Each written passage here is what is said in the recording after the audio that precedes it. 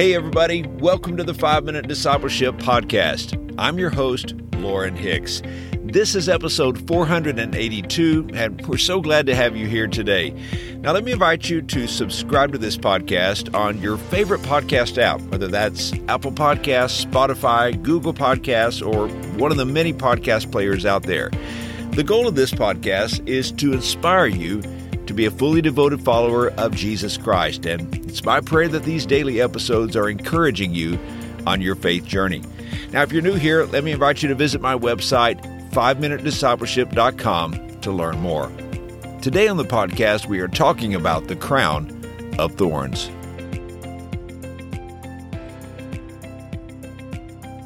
In countries that continue with the tradition of having a monarchy, at least in the historical sense, whenever there is the death of a king, what follows is the coronation of a new one. With much pomp and circumstance, the regal ceremony is given in which the new king assumes the throne.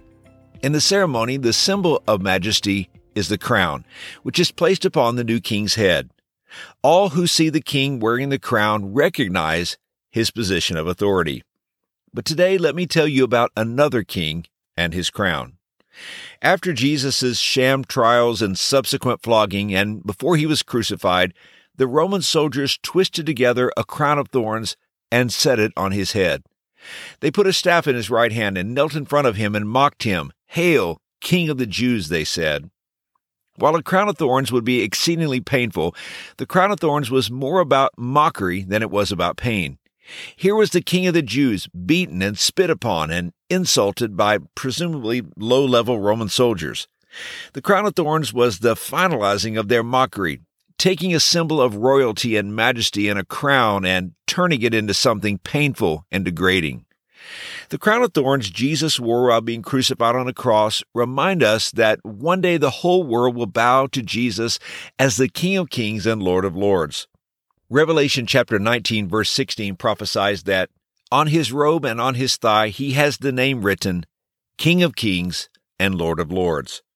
The writer of Hebrews chapter 2, verse 9 says, "But we do see Jesus, who was made lower than the angels for a little while, now crowned with glory and honor because he suffered death, so that by the grace of God he might taste death for everyone." The Roman soldiers meant the crown of thorns to be not only painful, but also shameful, and that may have been how those watching would have observed it. But Jesus on the cross was already a king. He was already majesty. His death on the cross was his demonstration of love for the world. The King of Glory would leave the majesty of heaven. He would come to earth and be born supernaturally of a virgin. He would live a sinless life and would preach and teach about the kingdom of God. He would take on the sins of all humanity and die a shameful death. He took our place, our shame, and our death sentence. What kind of king is this? What king would die for his subjects? What king would pay the penalty for those who have sinned against him? There is only one. His name is Jesus. Not only a king, but the King of Kings. The crown of thorns reminds us of his majesty, but also his humanity. He felt suffering as a man would. He endured sorrow as any of us would. And he did this for you and for me. In response to his exalted position, his glory, and his majesty, all will bow and declare him Lord. The Apostle Paul wrote in Philippians chapter 2, verses 9 through 11, "Therefore God exalted him to the highest place and gave him the name that is above every name, that at the name of Jesus every knee should bow in heaven and on earth and under the earth, and every tongue acknowledge that Jesus Christ is Lord, to the glory of God the Father." Not only is Jesus exalted by the Father, but the whole world will be brought into submission to the Son of God. Now, Paul does not suggest this as a universal salvation, but he means that every one of us will ultimately confess Christ's lordship, either with faith or with resentment and despair. So let me ask you, is Jesus your King? Is he your Lord? Have you submitted to his lordship and majesty? I pray that you recognize his exalted position. He alone is worthy of our allegiance and obedience. And here's today's challenge. The King of Kings and Lord of Lords wore the crown of thorns for you and me. Let's honor him by worshiping him now in preparation for eternity.